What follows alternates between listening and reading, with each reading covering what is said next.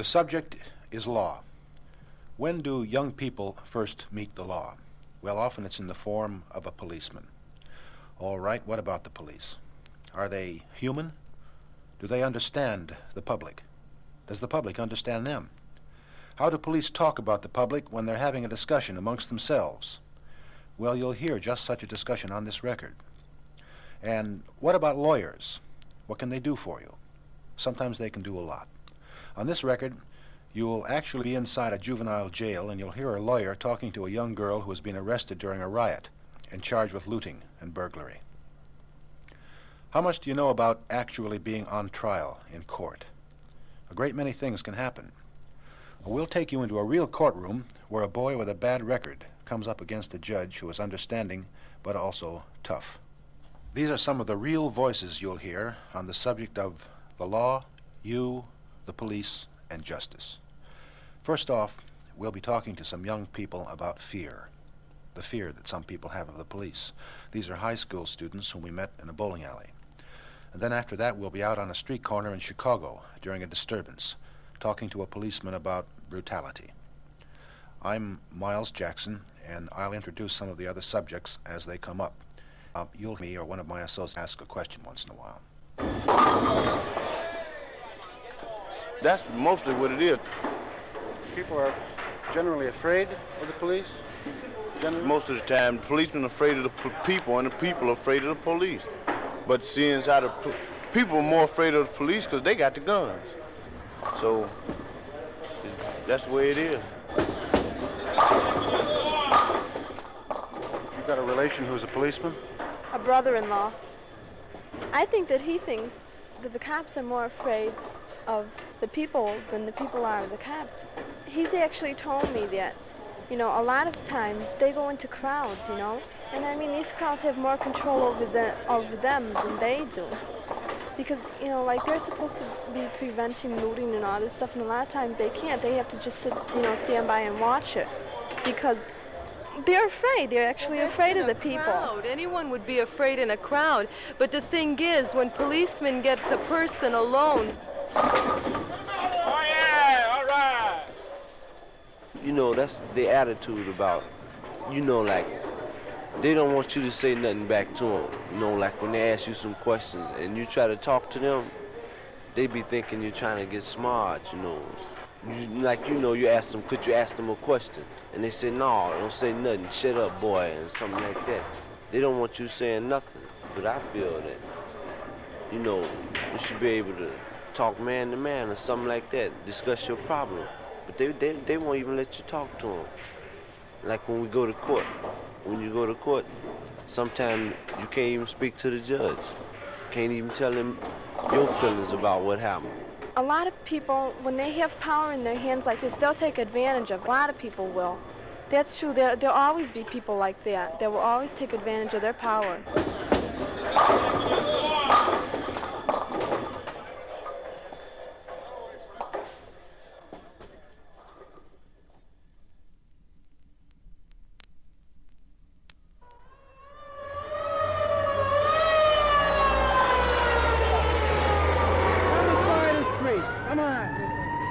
What do they think of you as a policeman? Do they trust you more often than not, or do they distrust you, especially the young people? They distrust you. They don't like you. You could stop and talk to them. The way they talk to a policeman, when I was a kid, I never dreamed of talking to a policeman that way. Like what? They'll talk to you like you're a dog. You stop them, and what are you stopping me for? What am I doing? What am I doing? Oh, what are you doing in the alley? Use the street. You don't tell me where to go. I have my rights. Why aren't you in school? I'm 17 years old. I don't have to go to school. Then you wind up apologizing to him. A lot of times you feel like knocking him on. But you know you can't do it, and they know you can't do it either. There are some policemen. No doubt that. There are guys who are bullies and who Right. happen to have cops' uniforms. Isn't that right? Absolutely. And you find most majority of these brutal policemen are frowned upon by their fellow workers. You know who they are. Oh yes. They hate to work with them. For one thing, in this area, especially with a white officer. If he's brutal, other white officers will bring it to the attention of the sergeant or the watch commander and says, well, I can't work with this fellow because of different personalities. They don't want to just rat on the officer and tell the supervisor that he's brutal and he's this, he's that, because it's something police officers don't do to each other. They just make the suggestion to be separated from him. Please move back anymore.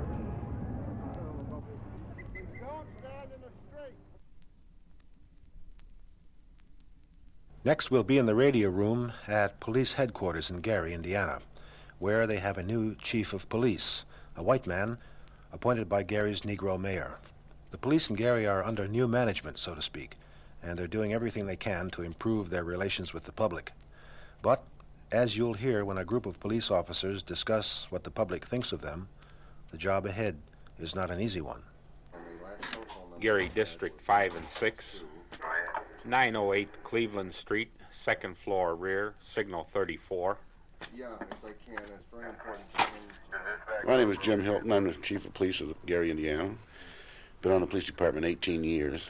Charles Boone. I'm the assistant chief of police, a resident of Gary all my life. Captain Edward Barsley. I am in charge of the juvenile division of the Gary, Indiana Police Department. We are 6 members of the Gary task force. My father was a police officer, city of Gary, for 13 years. It was always a desire of mine to be a police officer. I always respected policemen and law. This is the way I was raised. And I had no idea that the public resented authority and policemen as much as they do until I got on this job. They always tell you in school not to let the job become personal with you. However, being human, you know, you do at times tend to let it become personal. Like he says, you don't know the resentment that people have for you until you really come on the job. I think it's an exciting job, but unfortunately, for the work you have to do, the hours you have to spend, and the money that you make, it's not appreciated. They just don't understand the police officer. Well, you can't go out and make split-second decisions that the Supreme Court and your judges and your lawyers have 6 weeks, 6 months, 6 years to think over and hash over and make opinions. And this is something that people don't realize. You get out there on the street and things happen so fast, you have to make up your mind in a hurry.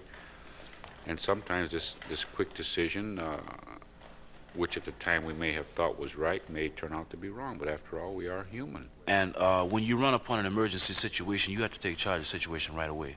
Now, if you delay in your actions too long, you might as well not even be there. You've got 2 courses. Either you don't do anything or you exert your authority. But you're not going to satisfy the public. Either way you do it, you're not going to satisfy them. This is quite true. I mean, especially in your domestic calls. Basically, we're not even supposed to get involved in a domestic call because this is strictly between husband and wife or girlfriend and boyfriend. Usually it's a civil, and it's not a criminal matter. We deal mainly in criminal. I can give you one good example. We received a call one day of a husband and wife fighting. And when we arrived at the scene, this is particular for these women who wonder why when the policemen arrive at the scene and they've been fighting with their husband, why the police don't take their husband to jail right away if the fight is over. This lady was standing outside of the house and she informed me that her husband had been fighting her. I told her that if her husband had struck her, that she could go to the prosecutor's office and get a warrant. She says, no, this guy beats me up every weekend, and I call the station every weekend, and you guys don't give me any satisfaction. I want this man arrested. I want some satisfaction. I says, well, ma'am, if this happens every weekend, have you ever gotten a warrant? She says, no. But now what she failed to realize is if she's fighting with her husband 1 minute, a couple hours later, they're going to kiss and make up, and everything's going to be all right. Then the policeman's on the spot. You see what I mean? Okay, the woman was crying. It was cold outside. It was in the wintertime. She says, well, I see you guys aren't going to do anything. You policemen aren't nothing. As a matter of fact, she cursed us out. I says, well, what do you want us to do? She says, well, I don't care what you do. She says, I'm going to leave. She says, I know if I go back up there, he's going to jump on me. She said, would you at least come up there and let me stay with me while I get my coat? So we said, okay. Now, this is something that we shouldn't have did, but we said, okay. We went upstairs with her. She invited us into her house. And while she was getting her coat, she got behind my back and she pointed her finger at her husband. She says, now Now, hit me now. Hit me now. The policeman's there. Now she wants to start a fight with him now, see. So then he ordered us out of his house. And we told her to go to the bedroom and get her coat. Instead of getting her coat, she stood there and called her husband a whole lot of names. And before you knew it, he had jumped on my partner's back and we had to subdue him. After we subdued him, then we had to fight with her. You see what I mean? Because she was on her husband's side then. This is what I mean when I say you can't let these things become too personal with you. This is why I say, regardless of what you do, you're not going to satisfy anybody.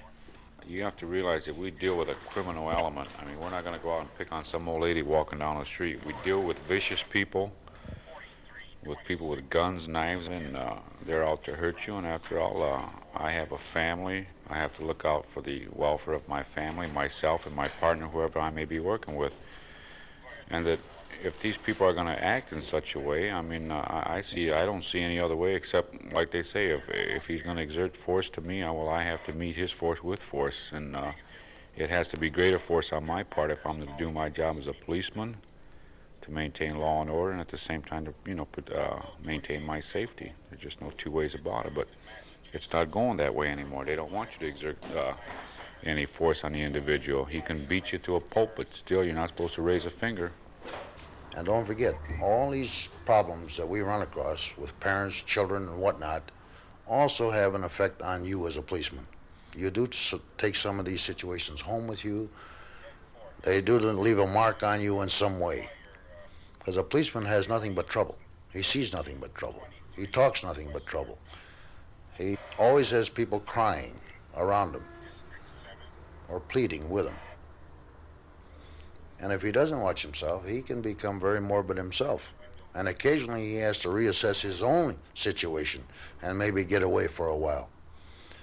I had an occasion recently where one of my supervisors come into me and to tell me that a man was sitting at his desk crying. I said, what is he crying for? He said, I don't know, but he's crying. That's a 40-year-old man. I went to his desk and I asked him, what is wrong? Why are you crying? He says, Ed, I've got so much to do. I'm lost. I don't know what to do. I'm just disgusted. I don't know what to do. What was getting at him was that he had, very shortly before that, a close friend of his boy had gotten into trouble, and he had to be instrumental in sending this boy away. And it started to get him. I said, there's only one thing that I can tell you what to do. You pick yourself and go home. I don't want to see you for 5 days. When you come back, I want to talk to you. But I don't want you to be around here for 5 solid days. The man did. Come back in 5 days, he said, that was the best thing ever happened to me. He said, I think I could start now and do a good day's work every day. But it had got to him. There's no doubt that there's a deep, wide chasm between the police department and the community as a whole. To a great extent, the station itself, you see, is a symbol. It's a symbol of Gestapo methods and things of this nature. Police brutality comes into this. All these things, you see, had a basis in fact at one time and has been enhanced, mostly by rumor. I think that once we start communicating with the total community, that when they recognize what the truth is and what our intentions are, that I think there'll be a stronger rapport than there's ever been before. So what it really amounts to is we've taken a long, hard look at ourselves, and in many areas it wasn't very pretty. So I think that our job now is to rebuild this thing. I think that it's the ability to get the reason out there, to show this big word we call concern. I think that's the essence of it. We're going to have to make sure that our area of concern is expressed, especially in the ghetto area where a single mother or a widow may have 5 or 6 children living in one room. Her water's shut off. Okay, that's definitely not a police problem. Yet the frustration is such that it could very well end up as one in disorder, civil disorders. That it is an outrage to me, you see, when a child can't get to school because he can't get into the bathroom because the water's been shut off, or because of an animal, a slum landlord. As far as I'm concerned, a slum landlord, a slumlord, is the worst creature in the country today. But I'm as proud as I can be of this town. I can see the potential, and I think the potential of this thing is going to answer questions. If we do it right, and God knows we have to, it'll answer questions that two people never even heard of this town, you see? So I think that maybe out of all this previous despair, this sin, corruption, and all this, something maybe decent can come out of it. Note 28 available, and it's 7th in Massachusetts, the rear of Goblat's Tire Center. Parties rifling cars. We're going now into a jail in Chicago where juveniles are held while waiting for trial. You'll hear a lawyer asking a young girl how she got arrested, and then he'll tell her what's going to happen next and how he can help. Hello, my name is Mr. Cohen. Do you know where I'm from? No. I'm a lawyer here. We're trying to get you out of this situation. And I'm from Legal Aid across the street from the juvenile court here, okay? Your mother came to us and said that she wanted us to be lawyers for you, and we decided we'd come over and have a talk with you, okay? I just want to explain to you, we're free lawyers. It's not costing your mother anything in this particular case. That's what our job is. You live in the projects there, yes. The housing projects? How many people live in your apartment? 5. 5, you and your mother and 3 other children? Yes. Where's your father? Are your parents divorced? No, separated. They're just separated. Is he living in the city here too? Yes. I see. And how old are you now? 15. 15. Have you ever been in the juvenile court before? No. You've never been here. I checked the police arrest report, and they say that there are 4 other charges on you previously. A shoplifting charge in 1961, a runaway charge in 67, a runaway charge in 67, and a curfew charge in 67. I don't remember that curfew charge. I've never been picked up for curfew. You never were, huh? Okay. All of those were station adjustments. The police didn't charge you with that and send you to the court over here. No. On this case, they did. This is a burglary charge, is that right? Yes. What they have you here, the legal formalities, are they have you under an Illinois law, Chapter 38, Section 19-1, that says that if anybody goes inside of a building without authorization of going inside the building, and he has the intent inside to do a theft, that he's guilty of burglary. Now that's what the police are charging you with. There's a free lawyer to help put you in jail. He's called a state's attorney, and we're free lawyers, legal aid, to see if we can try and get you out of there, okay? And the judge is the one who makes the decision. In this particular case, the complainant is Officer Green. He says he arrested you looting a cleaner's store during the recent riots that we had here in the city. And the police report says that you denied that. Is that correct? Right. You deny doing this? Yes. You didn't go in the store? No. You weren't in there? No. Were you at the scene? Yes. You were. Do you know who went in and did the looting? No, I don't. Was the window broken when? Yes. Was there a grate? Had there been a grating across the window? What you mean? You know, those metal frames that go across the window to stop people from getting in? Yes. Was that torn away? Yes. It was. Can you tell me how it happened and so on? Well, I don't know how it happened. No, but we was just going up there. So you and 2 other girls were walking along the street Yes. around where all the housing projects are, right? And then what happened? We saw everyone over there by the cleaners, and so we went over there before we can, really get in. Everyone started running, and I got knocked down, and when the police come, before I can get up, he arrested me. He did? You Yes. mean you were just lying on the sidewalk? Somebody knocked when you I down? got ready to get up. When How I clo- got up, he put the gun across my chest, and he said if I run, he's going to shoot, and he arrested me. Was it a pistol or a rifle? A rifle. You mean he had it in both hands, one on the stock and one on the barrel, and he pushed against your chest? Yes. Did he push you up against the wall? Yes. With your back against the wall? Yes. And then what did he do? He told me to move over, on the other side, and he hit Was one. it a white or a black cop? White. How many of them were there? It was, 3, I think. They travel 3 or 4 in a car, I think, don't they, with the Yes. riot helmets on? Uh-huh. Go ahead. And so he had hit one boy in the ribs. I think he had broke him, and we was trying to help him, and he told us to let him lay there. Then he just told us to get in the wagon one by one. Did anybody hit you? No. After that, did the policeman make you put your hands up against the wall? No. Did he search you? No. Did he search the boys? I don't think so. All right. After they put you in the wagon, then where did they bring you? We went to the Chicago Avenue Police Station. The district station, right? And then District we went, 18. Then we went down to Lebanon State. And The then Central Police Headquarters? Then they brought me here. To the jail for juveniles. Yes. And what did they do when you got here? They let you out of the wagon? Were you handcuffed? No. Were any of the people handcuffed? Well, the boys were handcuffed ever since, I think it was... You were picked up Friday night on the first night of rioting after Dr. King was killed, right? That's right. And then Saturday morning, they brought you here. Did you have a court appearance then that day? Yes. That was a custody hearing, just to see whether you should be held in custody or not, right? That's right. Was your mother present that day? Yes.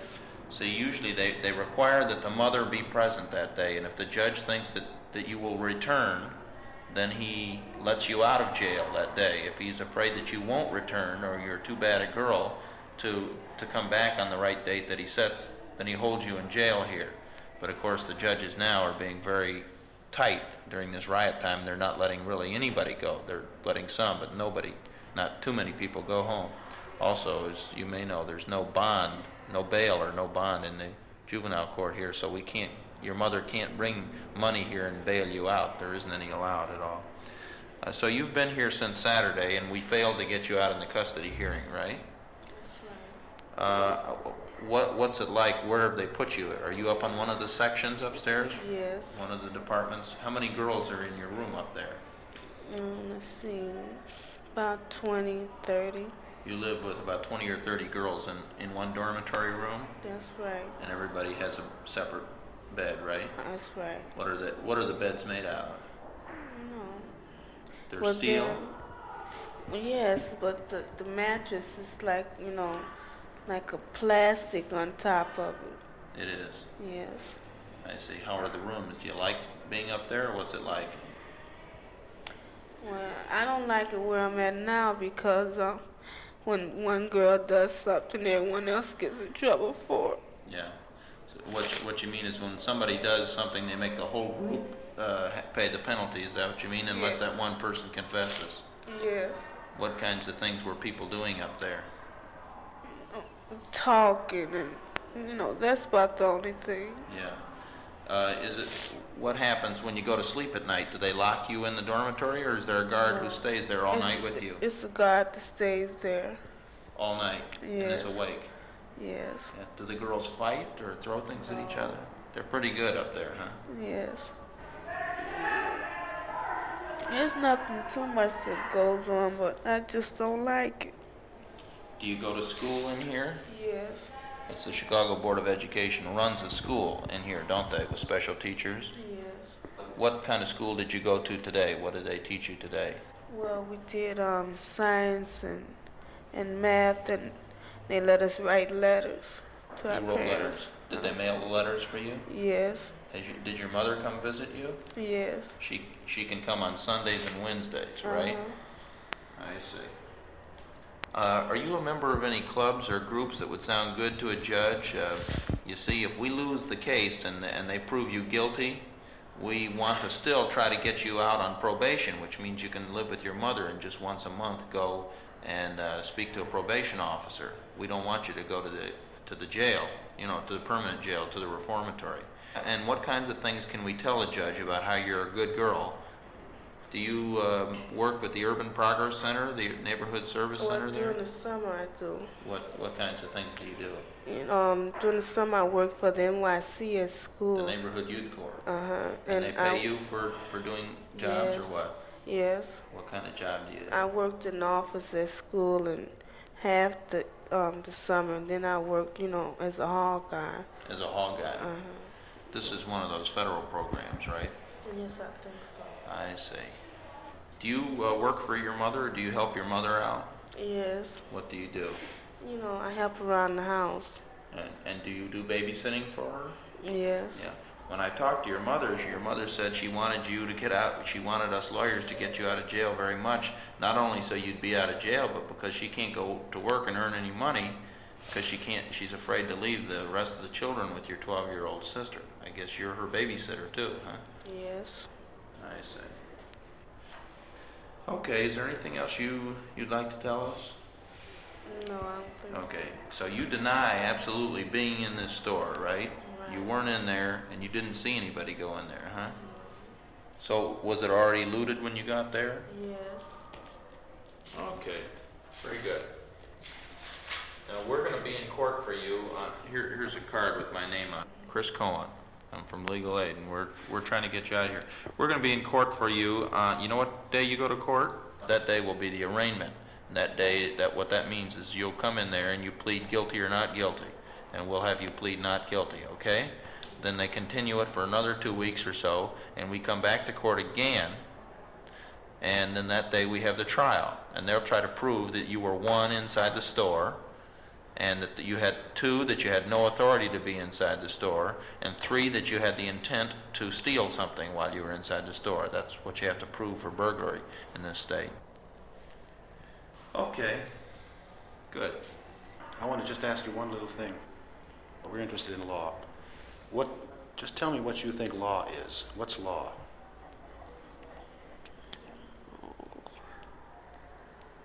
What do you think the purpose of the law is? And the courts and the police? I can't answer that. Could we get along without law and courts and police? No, I don't think so. Why do we have to have them?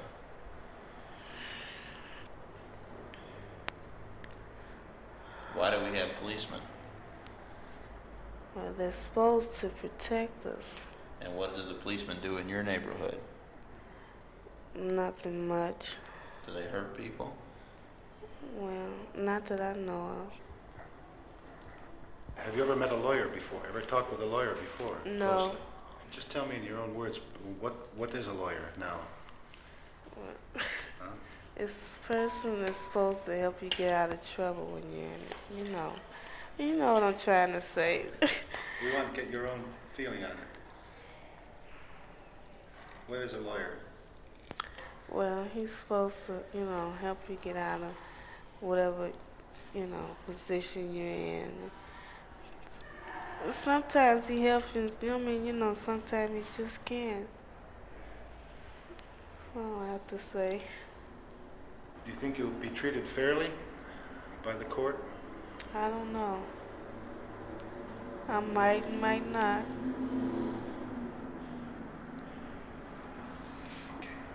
You've heard young people talking about the police, then the police talking about the public.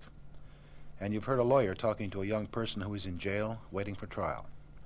Now, we'll take you into a real courtroom in Gary, Indiana. You'll hear one kind of thing that can happen to a boy who breaks the law.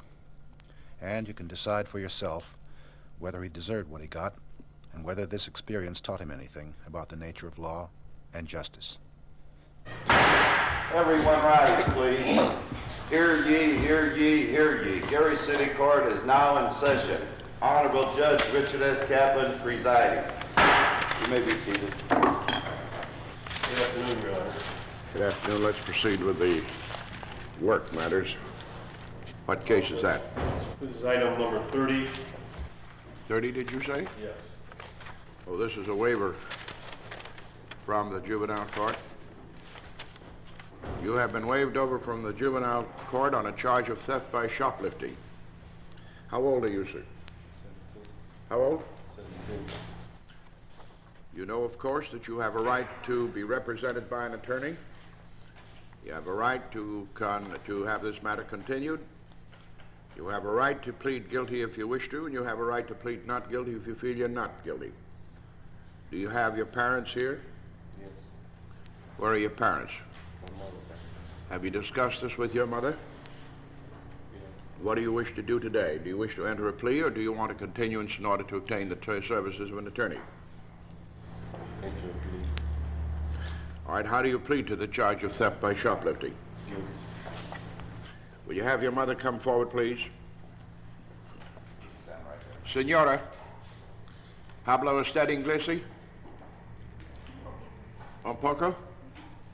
Muy bien. Por favor, will you read the report? 26th day of January 1968, the officer received a radio call. Read it very slowly, please, so the mother may understand it. The officers received a radio call. Upon arrival, they talked to the owner, who was holding this defendant. He stated that the defendant had come into a shop and tried out a pair of pants and brought the pants back to the owner's wife, stating that they were too big. When the owner's wife turned her back for a minute, the defendant walked out of the store, and the woman then noticed that the pants were gone. The defendant returned a short time later, and she asked him about the pants, and he stated that he had left them in the store.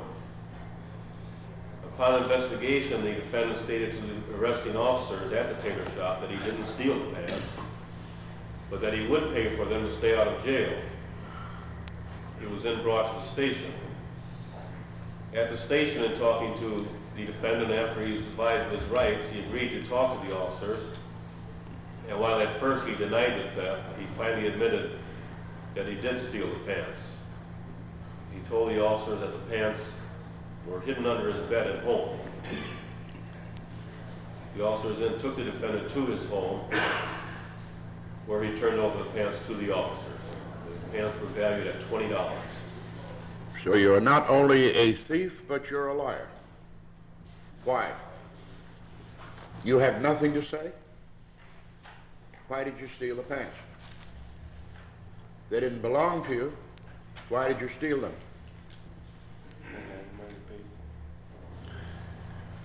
Well, I haven't got any money to pay for a Cadillac, but I'm not going to steal it.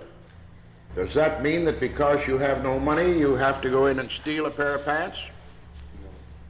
If everybody went in and took what they wanted because they didn't have any money, this would be a crazy world, wouldn't it? That the way your mother brought you up? No. Do you go to school? No. What do you do? Nothing. Nobody hired me. Why should they hire you? What do you know? You got a business? Do you know a trade? I'm willing to learn. You what? I'm willing to learn. You're willing to learn. Why didn't you continue in school? Did they kick you out? No. Why did you stop? Because I wanted to work. Didn't you know that they don't hire people that don't know anything? I know something. Huh? What do you know? I know what you know. You know how to lie. And you know how to walk in and steal. Now, what else do you know? Are you a bricklayer? No.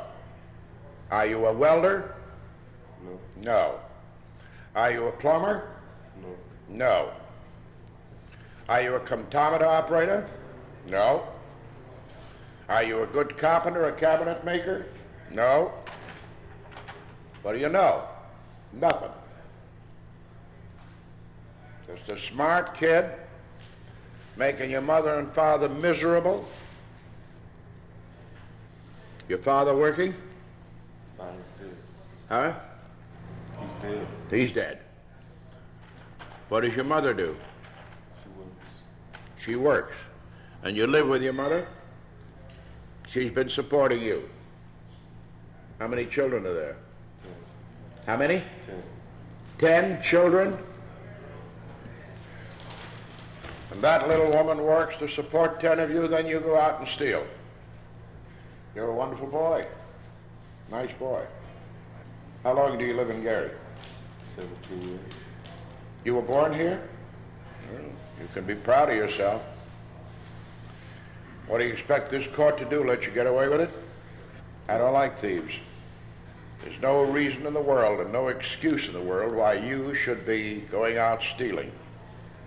Tomorrow you're not going to have any money either, so you're going to steal something else. And next month you won't have any money, so you're going to steal something else. Do you know why they waved you over here? No. Because the juvenile court felt that there are absolutely no reasonable prospects for rehabilitating you. Not a chance in the world. They think you've just become a first-class criminal. The juvenile court feels that way. They've arrested him 10 previous times. How many? 10. 10 previous times. He served time in boys' school. You didn't learn anything there. It's unfortunate, very unfortunate for you that we do not have an intermediary place where they could put you to work and teach you a trade and keep you locked up for about 2 or 3 years while they're teaching you. Unfortunately, this great country of ours, or this great state of ours, hasn't got money to try to teach you something. But I'm not going to let you go out and steal more.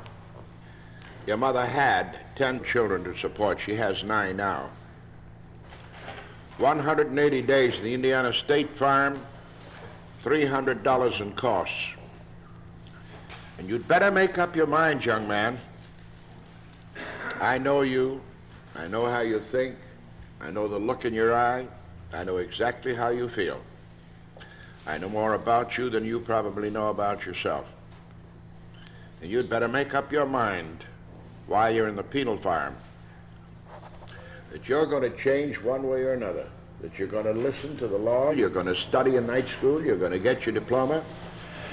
If not, you're going to go somewhere to work for nothing if necessary to learn a trade, because nobody owes you a living. Nobody. They give you the opportunity, you wouldn't take it. You're going to have to make up your mind. If not, when you get out, you'll start it all over again and you're going to land in prison. Nobody ever gave me Huh? Nobody gave you what? Nobody gave you a chance? You mean they wouldn't let you go to school? That's right. Who wouldn't let you go to school? Did the authorities keep you out of school? Why? Because I came from boys' school. Because you came from boys' school. Well, now, they didn't want you around there. Why did you go to boys' school? I learned my lesson after that. Did you go to night school? Did you try to get to night school? I tried to work.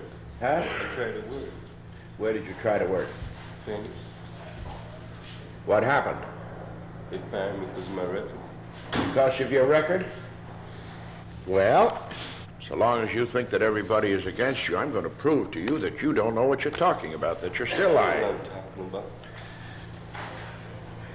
If I give you 180 days in your pocket right now and let you go out and try to get a job, what will you do then? I got a job. Where?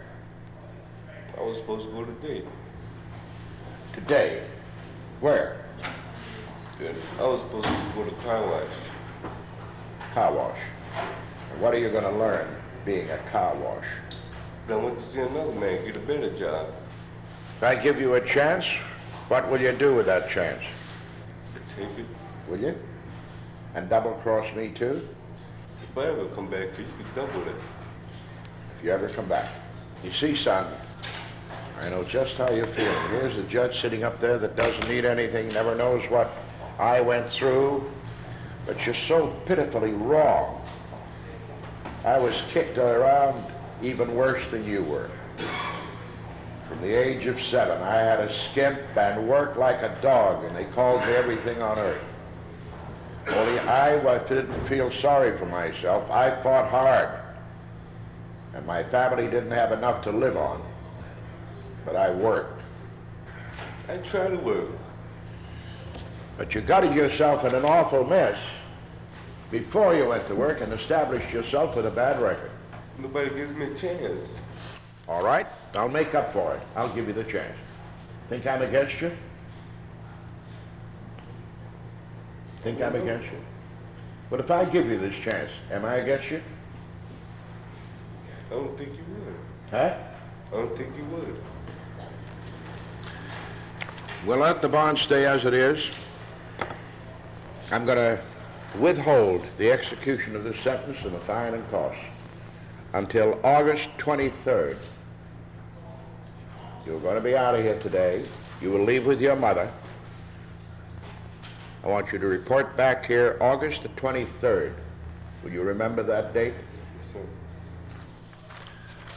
sir. Mother, do you understand what I'm trying to do? Will you help your son? Do you go to church? What church? Can you go with your mother? If somebody wants to give you a job and wants to know about your record, tell him to call me. And I'll help you. Young man, the judge is not the cruel man that you think he is. He tries to do justice. You feel that you've never had a chance. You've had a lot of chances, excepting that you've wasted a lot of chances. You've thrown them away. You haven't used your head. I could send you away today and you'd be gone for the next 8, 9 months. Let's see what happens to you. All right? Can I depend on you? Mr. Rule, take this boy in hand. Have him report to you. Give him such help as he requires. If an employer calls, see what you can do. I have a sneaking suspicion that this boy can become a decent citizen if given an opportunity. I'll give you that chance. Okay, son. What do you say? Thank you. Okay, son. Take your son home and see what you can do with him. Items 11 and 12. That boy you just heard in court, how did he feel before the trial, before meeting the judge and being sentenced? And how does he feel now when the judge has decided to give him a break? He'll tell you about this himself. At first, when I went there, this lady, she was out there for the same thing I was, remember? That lady that got picked up for shoplifting. When the judge gave her that, I was going to, run out. We went downstairs, and I told my mother I was going to leave. I wasn't going to face the judge. Because he gave her the same amount of time and everything. 6 months and $300 fine. I went downstairs, and I was talking to my mother and told her I was going to leave. She told me I might as well stay. She said I might as well stay and face it. Because, where I run, they're going to get me. What was it like when you were actually sitting there, when you decided to sit and face it? How did you feel then? I just sat there. I couldn't think. I was just too scared to think or anything. I didn't want to say nothing. I just let him throw it all on me. And then that's when I finally told him that nobody gave me a chance. I just came out, I don't know, with no thought or nothing. But it helped me. Since he gave me a chance now, I take it and I'm going to prove right to him. Judge Kaplan changed his mind in the middle of a trial in this case. Why? Did it have anything to do with the difference he sees between law and justice? Yes. I was about to send him away. I gave him 180 days and $300, which is the maximum. I was watching this boy. He was hard. He was tough. He was resentful. And then it comes out. Here's a young boy, 17 and a half now, probably the age of 12, 13, his father having died, mother with 10 children to raise, Mexican parentage, even though he was born here. So he starts taking little things. Eventually they send him to boys' school. 10 times he's been in trouble. Stays in boys' school, they let him go. Now the juvenile court says he's not rehabilitated. Can't get a job. If he gets a job, they fire him because he has a record. They won't take him back to school, which I think is all wrong. They won't let him back in school because of his record as a kid. I thought he was tough. And then I noticed out of the corner of my eye a tear dropping out of his eye, and a second one, and a third one. That kid's heart was breaking. He wanted to be tough. He couldn't. He was hurt. Now, you asked me what's justice. You asked me how I feel. At that particular moment, I could have died inside of me. Am I going to let my decision stand and send him away? If I send him away, he's going to meet some of the toughest cookies that you've ever met. He's going to meet all frustrated, bad, criminal elements in that penal farm. Older men, drunks, drug addicts, alcoholics, homosexuals, whatnot. He's going to meet them all. At the end of 8, 9 months, he's going to come out incensed against the world, truly bitter. What have I done to this boy? I've taken him out of circulation for 9 months. What have I done to this boy? Have I destroyed every hope for his future? Have I helped him in any way? No. Now, I know from experience of many years that these tough cookies don't cry. They're just hard. But this boy cried. He wept. And that's when I changed my mind. He hasn't had a chance, so you heard it. He doesn't believe I'll give him a chance. But I fooled him. Now he knows there's somebody that cares about him. Now he knows that even though his father's dead, that there's somebody who's willing to help. Now he knows that if somebody is bothered about his past record, we'll go to bat for him. I'm willing to take that gamble. A human life is worth the gamble. It's worked out beautifully. Many, many, many of these cases. I say the vast majority. Where I have changed my mind in the middle of the stream, as it were, I find out it works out very well. My probation officer will work with him.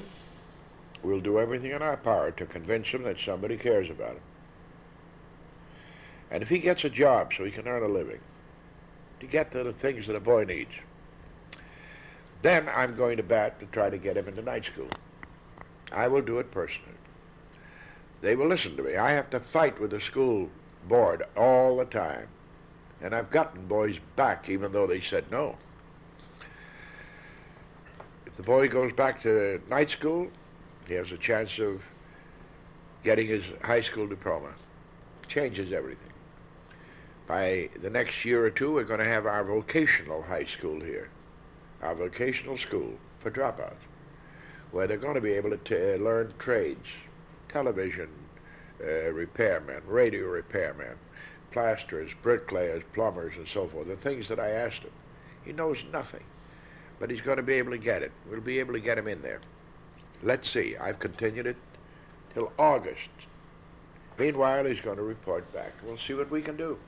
I may have the reputation of being tough and hard, but there must be a degree of compassion for people who are presumed to be innocent until they are proven guilty. This is, I insist upon. Law is more than merely punishment. Law is thinking of society in general. And I'm not going to destroy a man for the sake of satisfying the law. That becomes vengeance. And when the law takes vengeance, it is no longer justice. Get the picture? Law are rules of conduct, nothing more nor less than rules of conduct in a civilized society. But besides the rules of conduct, you must understand that not everybody can conform to certain rules because of the pressures of human life. There are lack of motivations, lack of dialogue, lack of understanding, lack of education, environmental, all of these things. What do they know about it? But most judges are politicians. Most judges are lawyers. They run for the office, which I oppose violently. And you must dig in. You must treat every case as an individual human being. You cannot put them in the same category. Get the point?